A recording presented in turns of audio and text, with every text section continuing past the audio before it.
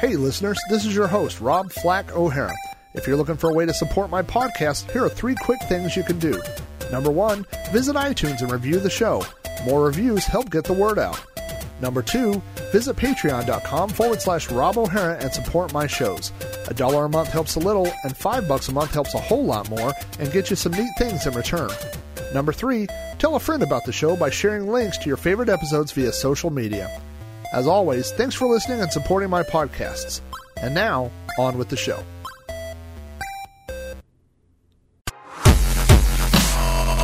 Sprite Castle. Sprite Castle. Sprite Castle. Mr. Rob O'Hara. Sprite Castle. Hello and welcome to Sprite Castle, the show in which we play, discuss, and review Commodore 64 games. My name is Rob Flack O'Hara, and on this episode of Sprite Castle, we will be discussing Ghostbusters. Now, what does this game have in common with the Stern arcade game Berserk? Listen to this episode to find the answer to this trivia question. Now, before we get started with this episode's game, let's check the Daily Sun for this week's Paperboy headlines.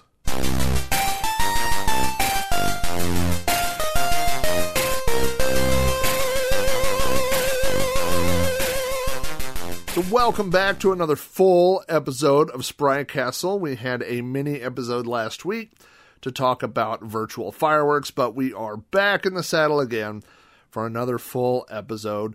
I did get some feedback on episode 30. That was the game Sword of Fargold that we talked about there. I got a lot of not specific feedback, but just people saying, I remember that game and I really liked it. That was an early game that I had on my Commodore, and I played it a lot.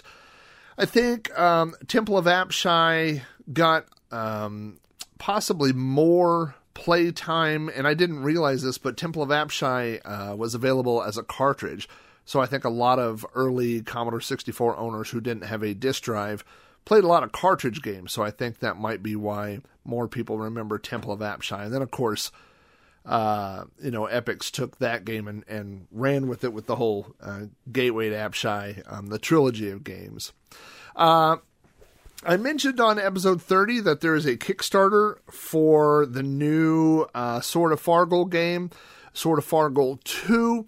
I didn't realize that it had not been updated. It looks like for over a year. So I tweeted to the author, and I didn't get a response back, and I sent him a message too, and I also didn't get a response. So I don't know what the status of that is. Obviously, it's a closed Kickstarter, so you can't donate money to it now anyway, but I don't know. There's lots of Kickstarters that don't ever make it.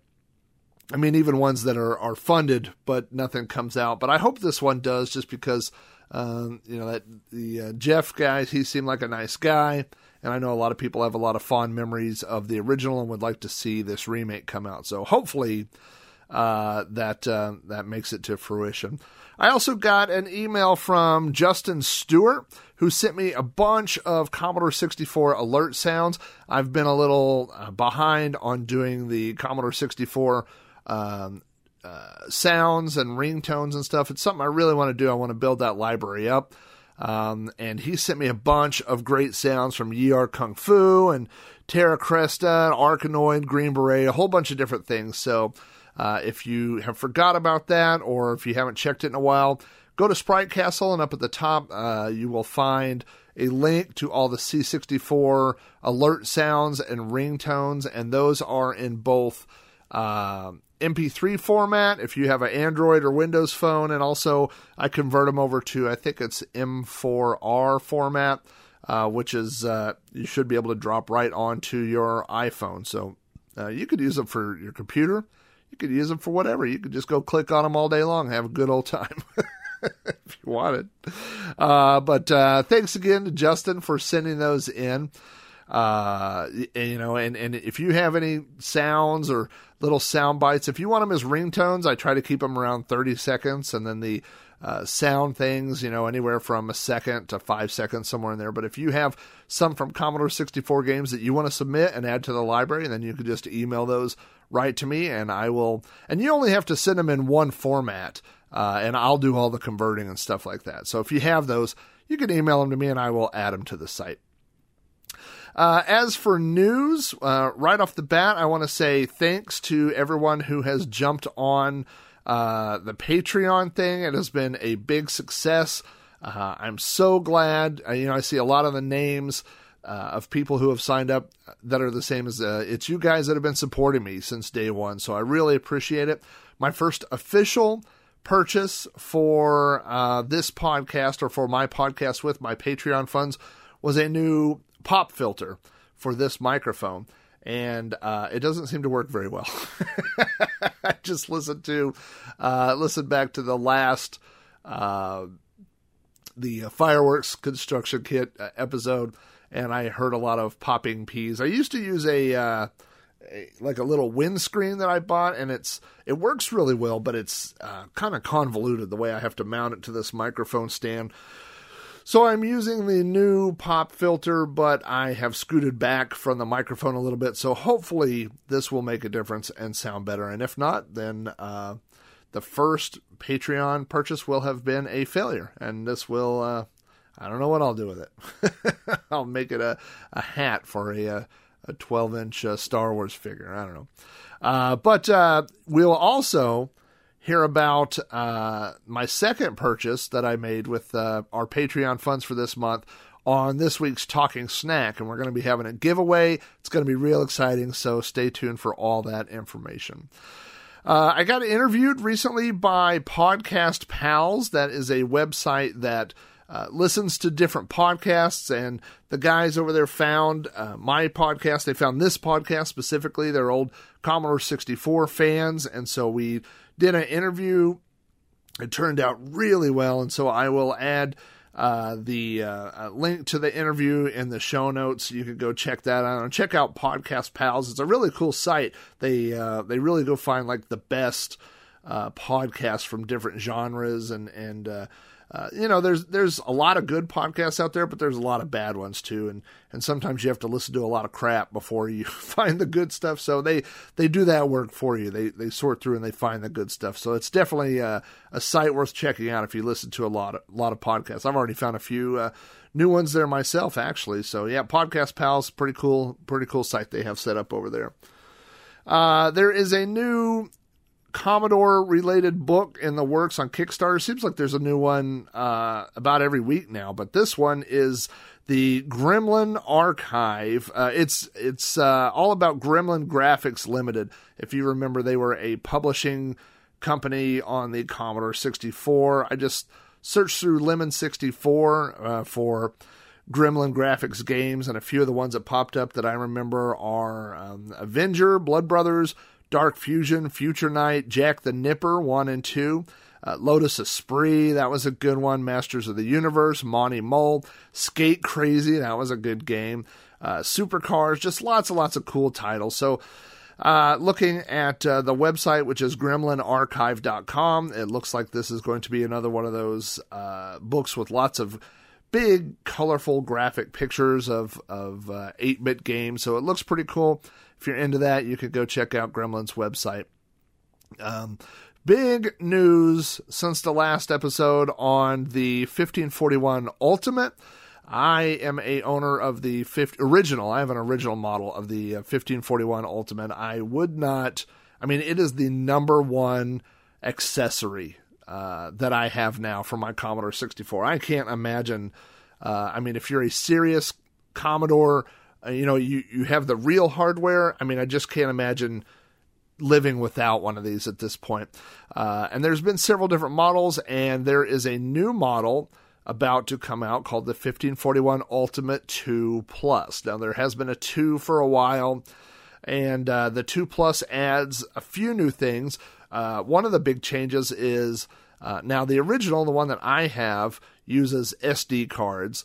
The 2 uses, I believe, micro SD cards, but they're doing away with that, and Gideon is switching over to USB ports. So it's going to have 3 USB ports, and you'll be able to copy, Commodore 64, your D64 files or whatever you have, straight onto a USB key and just plug it in and access them that way. So sounds like it's going to take up more space than what I have now, but you have the advantage of being able to just plug it into your machine and move your files over. And I think there were a lot of problems with the micro SD, like being so small, having to really cram it in to get it to work and stuff. So, but also, the Ultimate 2 Plus is going to include an onboard Ethernet port. Now, that is something that they experimented before on an earlier version and then got away from. My current one does not have that, so that will be exciting.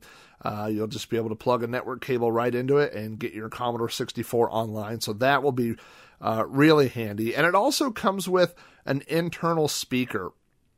The 1541 Ultimate has the ability to emulate the original disk drive sounds when it's loading and all those types of things. But you have to plug in external speakers to hear those. Well, with an internal speaker, it will just automatically play those sounds. And I'm sure there will be a feature to turn that on and off. But I think I'll leave it on. That sounds pretty cool to me.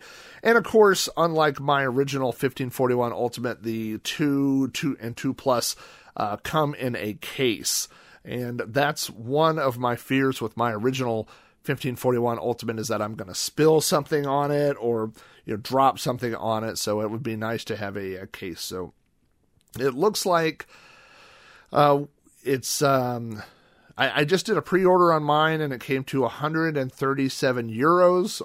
And thanks to, I believe, Brexit and it's a pretty good exchange rate right now. It looks like it's going to be about 150 US, which is a good price. I think I paid closer to 200 for my original one. So if you're interested at all in that, go check out 1541ultimate.net and let Gideon know, do a pre-order, or just go ahead and pay now if you know that you want one of these things. Like I said, I couldn't live without one at this point. And having a physical 64 setup, and just being able to load, anything from the library immediately, it's very, very, very useful. So, and I also found an article about the SynthCart 64 version 2, which is the original SynthCart 64 was made by Paul Slocum. This one is 2. The version 2 has some updates. It is compatible with the piano keyboard overlay. It's added some MIDI interface cards that it's compatible with. You could put a paddle, like an Atari paddle, in controller port 2, or the old Commodore paddle, and do like arpeggios and things like that. So that seems pretty cool. And it also supports a second SID chip now for if you want to do stereo or 6 voice sounds. So I found that there's a little review for it over on indieretronews.com, who apparently has got rid of their RSS feed. I cannot find an RSS feed for them now, and that's really how I go find all the news for the show. And I've emailed them and haven't got a response yet. So unfortunately, it looks like they've dropped their feed, which is a bummer. I also saw on Vintage is the New Old, which is a great Commodore 64 related site, that TOSEC has a new release. It's been about 6 months since the last TOSEC release. TOSEC stands for the Old School Emulation Center, and they have released a new Commodore 64 pack. I'm downloading the DAT pack right now as I'm recording this, so I'm going to check it out this afternoon. It looks like it's about 60 meg of Commodore 64 goodness, so that will definitely be worth checking out if you are always looking for Commodore 64 stuff. That's a great, the TOSEC archives are always good to check out, so you can find it on their website, and of course I'll have the links to that. And finally, I got an email from Oscar. I'm going to mess up your last name, Oscar. Vermeulen, I hope that's right. And Oscar contacted me to let me know that there will be a vintage computer festival going on this year in Switzerland. And so all the details are being posted on their website, which is vcfe.ch. There is a flyer, a PDF flyer available if you want to go check that out. You can download it and spread it around. There's all kinds of, it's, I looked through some of the events and the exhibits that they have planned. It looks really cool. Chances of me getting to Switzerland are pretty slim this year, but If you are anywhere near there, then I hope you go check it out. It is November 19th and 20th of 2016. So again, if you go check out the website, you can see some of the things that are on there. The theme is computing through the decades. So there's going to be lots of, cool stuff to go check out. As always, they're going to have a repair corner. They're going to have a computer nerd quiz if you want to go try to compete with other nerds. There's a flea market. There's a soldering workshop. There's going to be a retro party over the weekend where they're going to be playing Sid music and just all kinds of cool stuff. So if you are anywhere near, like I said, near Switzerland, I believe it's Zurich. I have to double check that. But you could go to vcfe.ch, and I hope that at least one listener will make it out there and send me some notes after that takes place. So I'll mention it again closer to November. But spread the word on that. It's a cool deal. Now let's get to this episode's King of the Castle and some news about this episode's King of the Castle contest. King of the Castle for this episode is Nils. Nils correctly identified the song in the Sword of Fargle episode as the theme to He-Man. The tie there was, of course, He-Man and his goal of getting his magic sword, and of course, Sword of Fargle, and the game's goal is to retrieve the magic sword. So they're both about magic swords. And so Nils was the first person to hit me up with the proper response. So congratulations to Nils. You are this episode's King of the Castle. But I think what I'm going to do, and definitely on this episode moving forward, or this episode specifically, and maybe in the future, we'll see how it works, is I think instead of automatically making the King of the Castle the first person to respond, I think what I'm going to do is collect all the correct responses and then have a drawing on the next episode and announce the King of the Castle that way. I think that's probably more fair. I've tried some different things, depending on when I post the show, because there's listeners in so many time zones in different countries now that it's always never fair to somebody. So instead of having, the first person, I think I'm going to do that drawing. And that's definitely what we're going to do on this episode. So let me explain what's going on in this episode. As you're going to hear in Talking Snack, there are some new limited edition Ghostbusters Twinkies. There is a Slimer Twinkie that is key lime flavored, and there's also a Stay Puft Marshmallow Twinkie. And so on Talking Snack, I'm going to talk a little bit more about those Twinkies, but I'm going to have two drawings on the next episode. One drawing is going to be for whoever sends me a successful response for this episode's King of the Castle. The other drawing will come from all of my Patreons. So if you have already signed up on Patreon, or you sign up anytime between now and the next episode, you will automatically be included on that list. So I'm going to do two different drawings, and the winner of each drawing will receive two of each of the kinds of Twinkies. And then maybe I'll throw something else in the box. Who knows? There's always something laying around the old, You Don't Know Flack studio here, to throw into a box. So, but that's how it's going to work on this episode. So, everybody who responds on the King of the Castle will be entered in to win the next episode's King of the Castle. And the winner will also, get some Twinkies in the mail. We'll work out, shipping and things like that.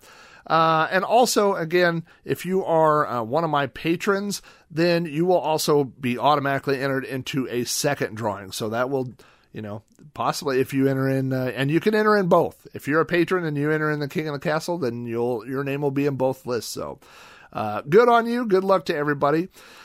If you would like to be the next episode's King of the Castle, all you need to do is correctly identify the secret 8-bit song played during the show's closing credits. The song will not be from the game discussed in this episode, but will relate to the episode's theme in some way. For example, the He-Man theme and Sword of Fargle. So, again, we're changing it up. It won't be the first person, but if you know the answer, send it to me either through Facebook, Twitter, email, or the show's voicemail box, and you will be entered in a drawing to win the next king of the castle. All those contacts are listed in the show's closing credits. And those are this week's headlines, brought to you by my local paperboy who just ran into one of the tombstones in my neighbor's yard. That's rad. No idea why there are tombstones in my neighbor's yard. I've been meaning to ask him about that. But anyway, now that we've covered this week's news, let's discuss this week's snack. Crack, crack, crack the egg into the bowl. Crack, crack, crack the egg into the bowl. Talking snack. So there is a tie-in with Twinkies and the original Ghostbusters. There's the scene where they have the Twinkie and they think that, it's being affected by the PK levels in the city. And I guess that is why Hostess has decided to do an official tie-in to Ghostbusters, the new Ghostbusters, which comes out this week, with Twinkies. And so what they have done is released 2 different limited edition flavors of Twinkies. The first is a key lime Twinkie. The other one is a white chocolate or white fudge marshmallow Twinkie. And so, I really wanted to try one of each of those for this show. And so my wife said she was going to the store. I said, hey, there's some limited edition Twinkies that are Ghostbusters. Will you pick some up? She said she would. She came home and had a regular pack of Twinkies with the Ghostbusters logo on it, which is not what I wanted. So we went back, then we went to Target, and Target doesn't have them. And so this was multiple times. And then eventually we went to Walmart. And Walmart, we went right back to where the snack cakes were, and there weren't any. And I thought, well, this is ridiculous.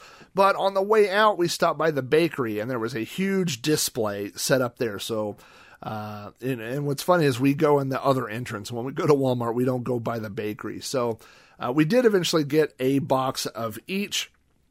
So while I was playing the game, I decided to try one of each of the Twinkies. Now, you're going to get to see that in the bonus YouTube footage. So if you haven't been watching the bonus YouTube video clips, you want to go check that out. There's a link to the video right in the show notes, so you could click on that. And if the highlight of your day is watching me eat Twinkies, boy, is your day going to be great, because I eat one of the key lime ones and talk about that, and I eat one of the Stay Puft marshmallow ones. The Stay Puft one, the white chocolate, was very un-Twinkie-like, I thought. But anyway, so you could go watch that. I don't know that I personally identify Twinkies with Ghostbusters, but with the tie-in, I thought, well, that would be something fun to do. I do want to give shout-outs to Dinosaur Dracula and Sexy Armpit from the Purple Stuff podcast, and both those guys have their own websites as well. But when I mentioned on Twitter that I was looking for these limited edition Ghostbusters Twinkies, they both kind of came to my rescue and gave me some pointers as to where to find them. And also Sean Robert from Branded in the 80s volunteered to mail me either a High C or one of the Twinkies. There's also a High C Ecto Cooler. So lots of people on Twitter jumped to the rescue and offered to hook me up. Fortunately, I was able to find some at Walmart. But thank you to you guys who offered to. When you just look at me, you think that guy needs a few more Twinkies in his life.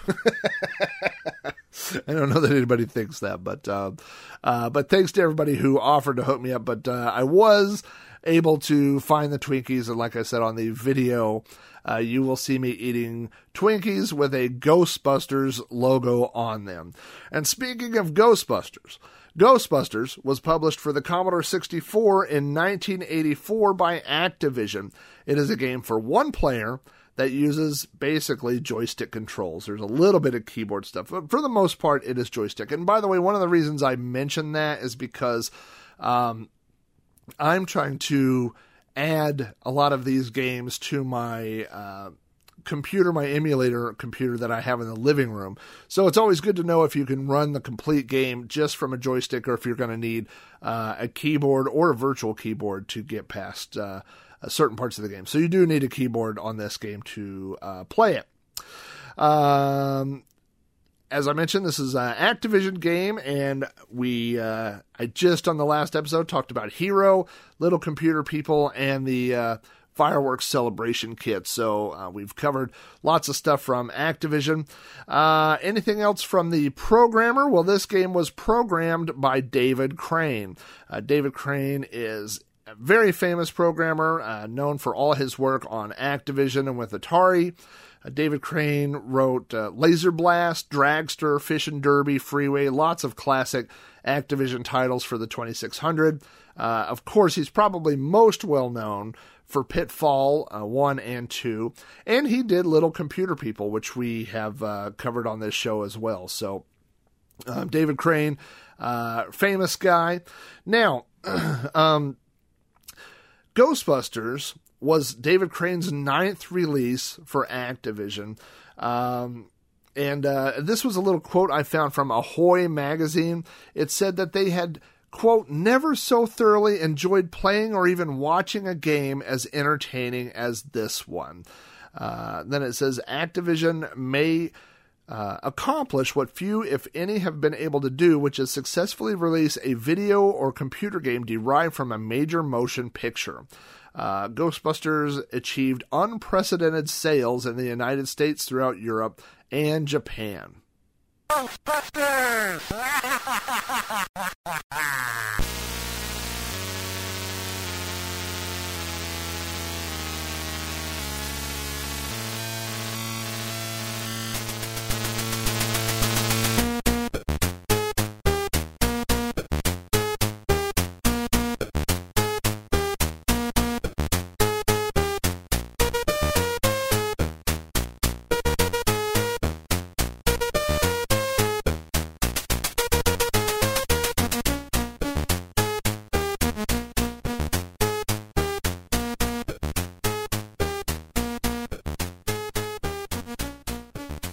So let's get into the review of the game. Obviously, the pop culture context that this was released in.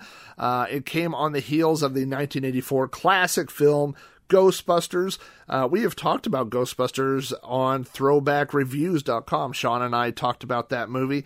It was the first time Sean had ever seen it, which was kind of weird for me because I grew up watching and loving Ghostbusters.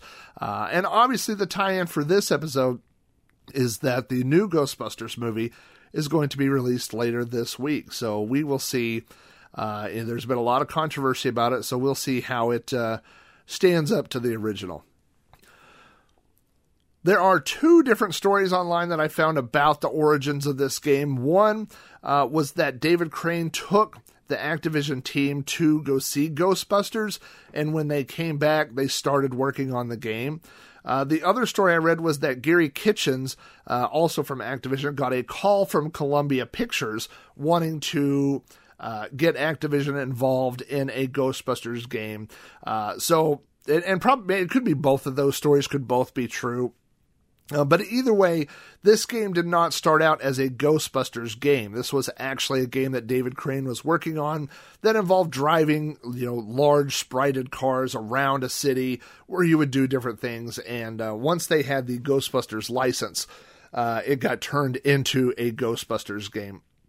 The box is pretty iconic. I mean, it's black. It has a large Ghostbusters logo in the background. And then we have Bill Murray on the front as Peter Venkman. We have Dan Aykroyd as Raymond Stantz, and we have Harold Ramis as Egon Spengler. Who we don't have is Ernie Hudson as Winston Zeddemore. Now, this is interesting. Just like the cartoon, Activision did not get rights to include the likenesses of the actors in the actual game. So, there are 3 Ghostbusters that appear in the game, but they all look identical, and they're all white. So there's no hint of Ernie Hudson in the game, and Ernie Hudson was left off the front cover of the game too. So Ernie Hudson definitely got the shaft when it came to Ghostbusters billing, and all those things. So this game was released on cartridge, cassette tape, and floppy disk. And the manual is kind of important to this game. You can play it without the manual, but like a lot of games, it's hard to beat the game for sure, and it's hard to know exactly what the goal of the game is without reading the manual. So when you fire up the game, you get the Ghostbusters logo. You get a bunch of information. It says Activision presents Ghostbusters, a 1984 copyright for Activision. It says that Ghostbusters is a trademark of Columbia Pictures. There's a whole bunch of legalese on this page. It says that the Ghostbuster music and lyrics were written by Ray Parker Jr. We're going to hear the Ghostbusters theme play shortly right after you get past the title screen. And there's also a note here that says Software Speech is copyrighted 1984 by Electronic Speech Systems of Berkeley, California. I want to spend just a couple of minutes talking about the software speech used in this game. It was done by ESS Technology, and that's Electronic Speech Systems. It was founded by Fred Chan and Professor Forrest Moser.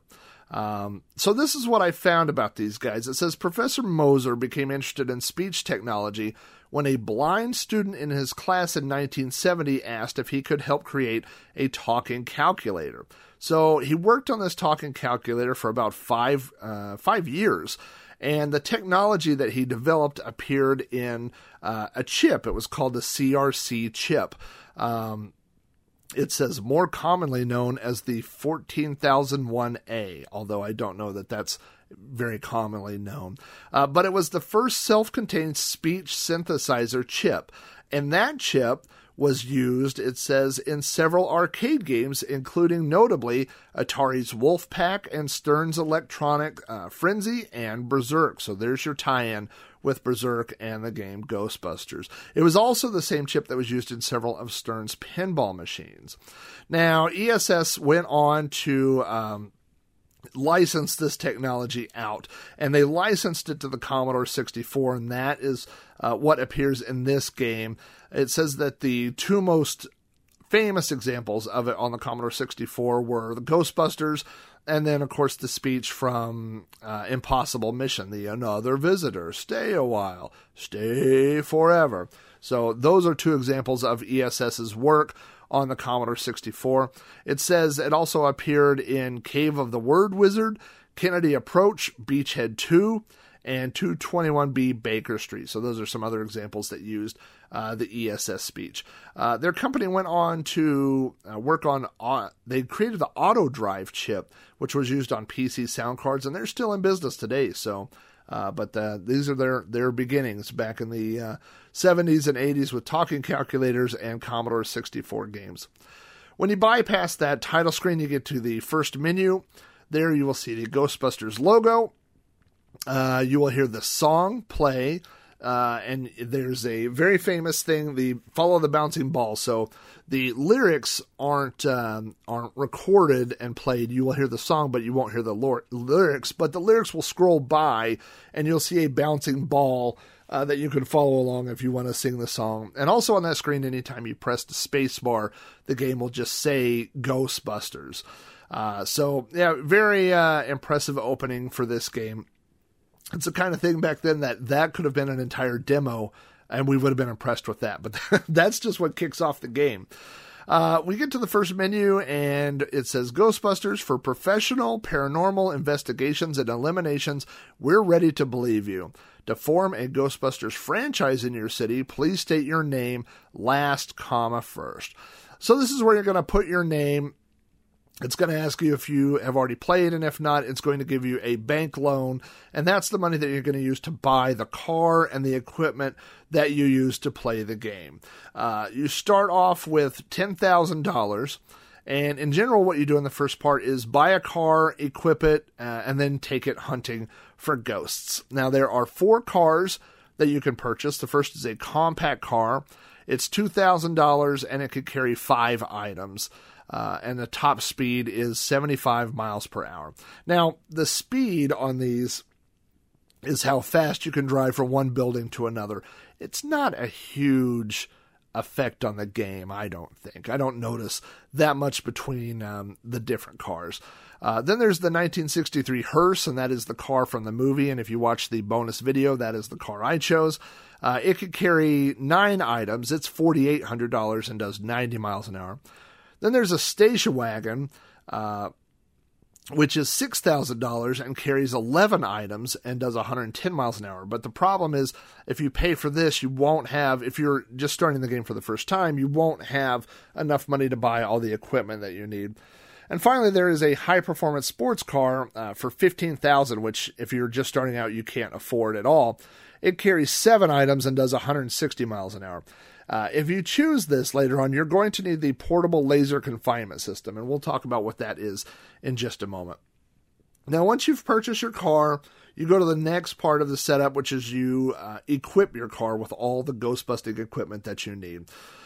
And now this is something where if you just pirated the game, you would buy these things, but you wouldn't know exactly what effect they had on the game. But in the manual, it tells you what they do. So there's the PK energy detector. That's $400. You need one of those. That tells you what the PK rate is for the whole city, and you need to have earned back all your money before it reaches 10,000. So that's important to have.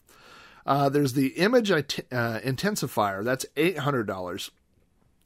And as you go try to capture Slimer from different buildings, if you have this, he will appear in front of the building. If you don't have this, he appears behind the building, and it's much more difficult to catch him. So this is another one you definitely want to have. There's the marshmallow sensor for $800 that tells you when the Marshmallow Man is coming. If you don't know when he's coming, then he just shows up, tramples a building, and it charges you $3,000. If you do have this, then you can lay down some marshmallow bait if you have that as well, and he will come to you, to your car, and you can capture him instead of him trampling one of the buildings. There's the ghost bait, and that's $400, and again, that's what I was just talking about. That's what you use to capture the Marshmallow Man to keep him from trampling on a building. So instead you earn $2,000 if you lay this down and you capture him. Then there are traps. The traps are what you use to capture the ghosts. You need to have a minimum of 3. Usually I try to get 5 if I can afford it. And you can empty the traps by going to Ghost Headquarters. It doesn't cost you anything. So you'll find yourself doing that a lot throughout the game. Now, if you have the portable laser confinement system, it basically empties your traps for you. So each time you use a trap to capture a ghost, it just goes into the portable laser confinement system. The problem with this is that it costs $8,000. So there's no way to afford it unless you've beaten the game multiple times, or if you cheat. And we'll talk about that here very shortly. I found a Ghostbusters FAQ, and it says what it recommends is getting the hearse, the 63 hearse, and then loading it up with the PK detector, the marshmallow sensor, ghost bait, 5 traps, and the ghost vacuum. I forgot about the ghost vacuum. That allows you to literally vacuum up ghosts that you pass when you're driving around. And those ghosts that you vacuum don't take up a spot in your trap. So that's an easy way to earn money that doesn't really cost you much game time. Now, when you enter in your name, you may have put in your name and told it that you haven't played before. But there were names and combinations built into the game that would start you off with a lot of money. The one I always used was when it asks for your name last comma first, you just type in Owen, O-W-E-N. And when it asks for your account number, you type list. And that starts you off with $720,000, which is more than enough money to buy everything in the game, hundreds of times over. So there are other ones that you can put in there. For example, if you put no name at all and start your account number at 458, it will start you off at $1 million. Now, the problem with this game is I believe the cutoff, kind of like the old 8-bit problem, with Donkey Kong and Pac-Man. I believe once you hit $1 million, it kind of messes up the game, and so you can't actually beat the game So that's a good one if you just want to play and buy everything, but I don't think you can actually beat the game with that one. Now, I found a website called cynicsystems.com. No, I'm sorry, it's not .com. It's cynicsystems.tk/ghostbusters.php. If you go to this website, you can generate, they have reverse engineered the system that this game uses. So you could go type in your own name and how much money you want to start with, and it will give you the code. And then you could start this game with any amount of money that you want. So, the Owen and List, that one that one will work for anybody. But if you want to create your own, I thought that was a really neat thing that somebody did, actually reverse engineering the list. So, once you have your car and it's equipped, now it's time to go busting. And so from here on, there are going to be 3 main screens that you see until you get to the ending of the game. You've got the map screen, you have the driving screen, and then you have the building screen. Basically, what you're supposed to do is capture as many ghosts as you can and earn as much money before the Keymaster and the Gatekeeper meet up. And they meet up at Zool when the PK rating is at 10,000. This is all things that are explained in the manual, not necessarily in the game. So when you're playing the game, if you didn't read the manual like I didn't as a kid, I had no idea what was really going on. But that's the basis of the game. Now, if you haven't earned enough money to pay back your bank loan when the Gatekeeper and Keymaster meet up, then your game ends. But if you have earned your money back, then you will face the Marshmallow Man. And so we'll talk about that here. Now, sometimes as you're driving around, you will see the Gatekeeper, you'll see the little key, and you'll see a little padlock floating around. There's nothing you can do with them.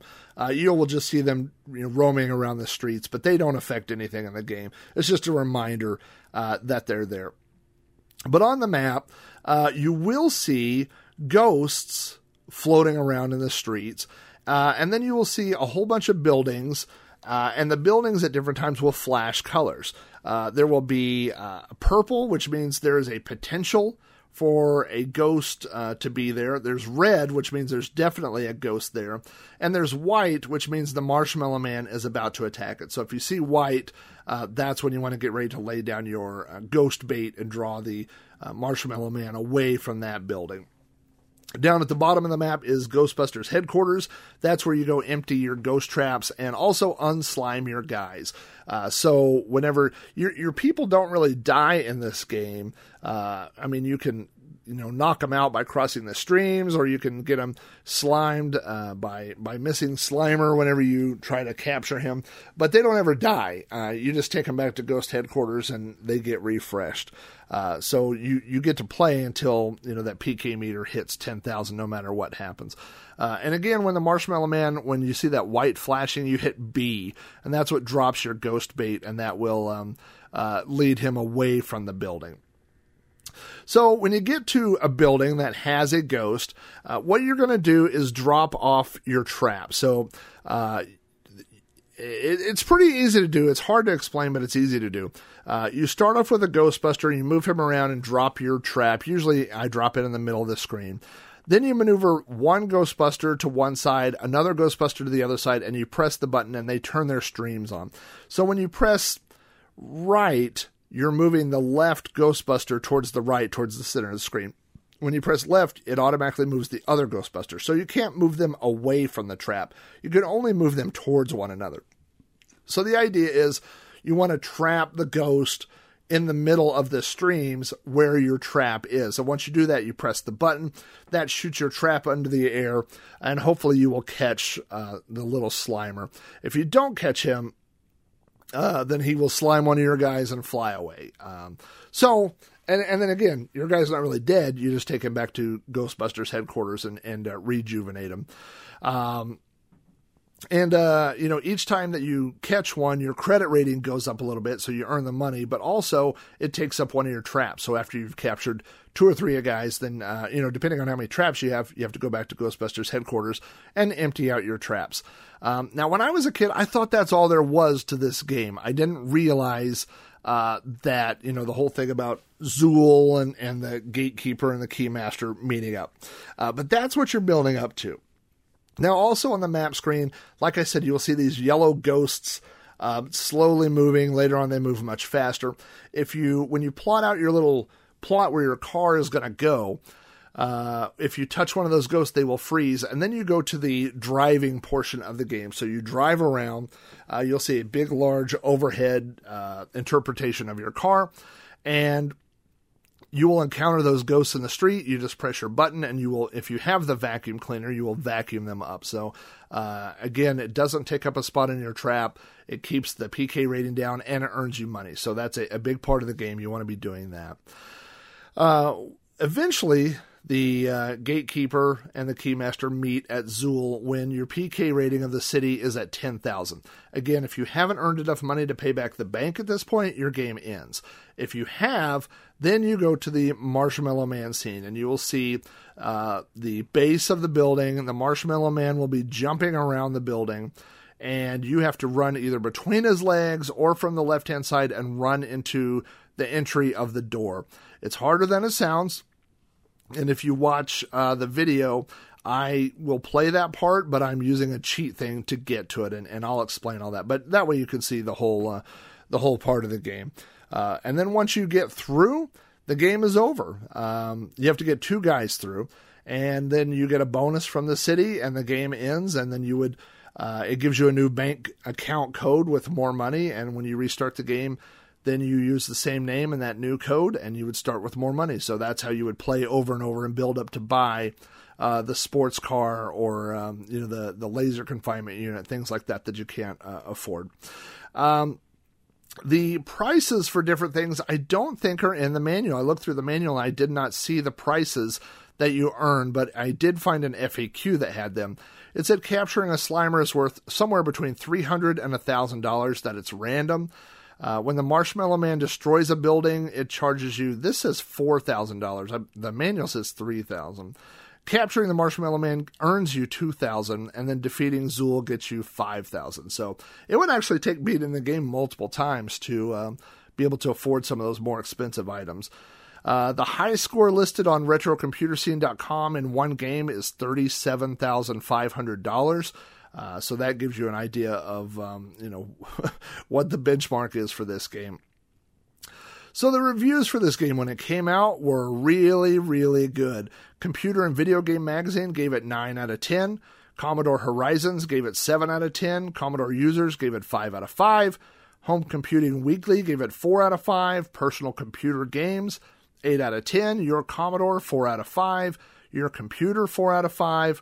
And then, of course, there's always Zap, and Zap gave it 40%. So it seemed to be tough to please those guys over at Zap, but every other major magazine loved this game. And everybody that I knew that had it also loved this game. Happy Computer Magazine in 1986 named it number 4, the number 4 best game of 1985. And Zap even included it in number 6 on their list of the top 64 games, the top 64, and that was at the end of 1985. So some people there loved it, but apparently some didn't. As far as ports go, I think the Commodore 64 is the best version. The Apple II version is close. Of course, the colors aren't quite as good, but it does have the digitized speech, and it has all the parts of the game. So the Apple II version isn't bad. It's also on the Amstrad CPC, the Atari 2600, the MSX. It's on the original Nintendo. It is available as a PC booter. It's on the Sega Master System, the ZX Spectrum. The NES version, I believe, has some extra scenes, and it's a little bit different. It was released, I think, 3 or 4 years after all these other ones, so it's been tweaked a little bit. There are some other Ghostbusters games out there. There's a platform game for the Genesis, but it is different from this game. Then, of course, there was Ghostbusters 2, which came out on a lot of 8-bit and 16-bit systems, including the Commodore 64. There was a Ghostbusters video game on the PlayStation 3 and the Xbox 360. There was a PS2 and a Wii version. And then there was Real Ghostbusters, which was on a lot of different systems. And the Real Ghostbusters was the arcade Ghostbusters game as well. So lots of different Ghostbusters stuff out there for you to enjoy. I checked eBay.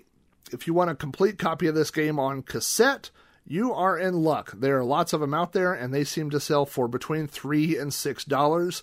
If you want a loose floppy disk, you could get one for about $5. And a complete disc version was $46, which I don't know if that's up right now due to the impending Ghostbusters movie, but this was a popular game, so it doesn't surprise me that it would be somewhat expensive.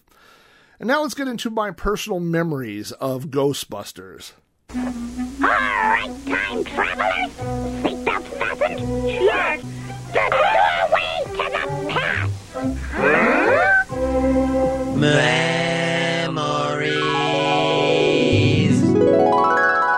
Well, this is one of the first games I remember playing before I owned a Commodore 64. I would go over to my friend Andy's house, and I went over to Jeff's house, and both of those guys had Commodores, and I remember both of them had copies. So this is a game that was very popular. A lot of people had copies of it. It was always available on BBSs and stuff, and it wasn't one that you had to copy the entire disc. It was just a single file. So we played it a lot. Again, I don't know that we really fully understood the big picture of the game, but it's one of those games where if you just drive around and capture ghosts and do that, it's fun enough, So we definitely enjoyed playing it. I know more about it now, having read the manual. But again, I mean, it's really just kind of a series of mini games, and the mini games are fun enough to enjoy as well. So, but yeah, this is definitely a game that we played a lot as kids. I enjoy the music, I enjoy the sound, and the graphics, everything about it. So it was definitely good memories of playing this one.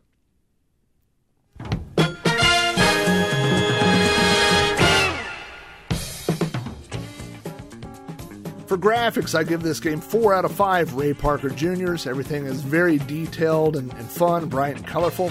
For music, I also give it 4 out of 5 Ray Parker Jr.'s. You get the theme at the beginning, you get the words, you also get the theme during the game when you're driving. Lots of fun. Sound effects, again, 4 out of 5 Ray Parker Jr.'s. You have different sounds going on, you have the digitized speech, lots of neat stuff. Overall gameplay, I give this 5 out of 5 Ray Parker Jr.'s. If you are a Commodore 64 gamer and you haven't checked this game out, this is a must-play game. It's definitely one of the early benchmarks for the system. Lots of fun to play, and definitely check it out. It's probably one of the best movie license games on the system, and it's fun even if you can't beat it.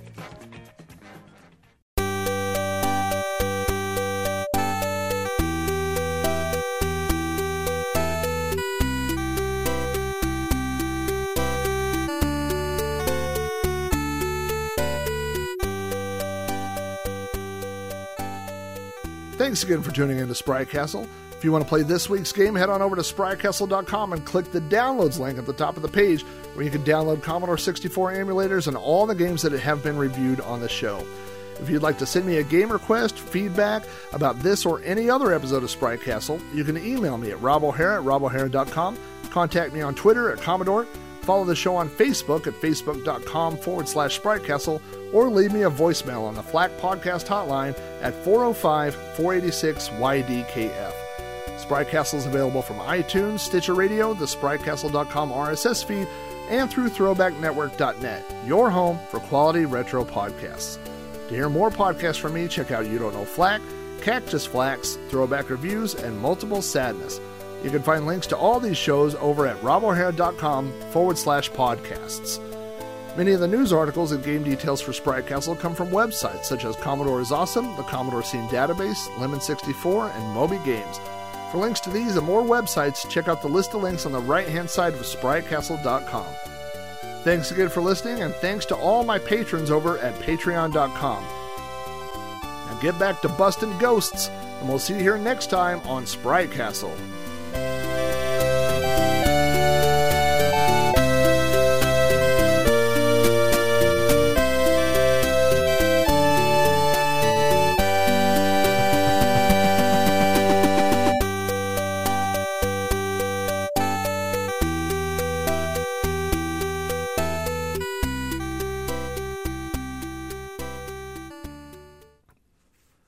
Hello and welcome to Spry Castle, the show in which we play, discuss, and review Commodore 64 games. My name is Rob Flack O'Hara, and on this episode of I messed up the name of my own show.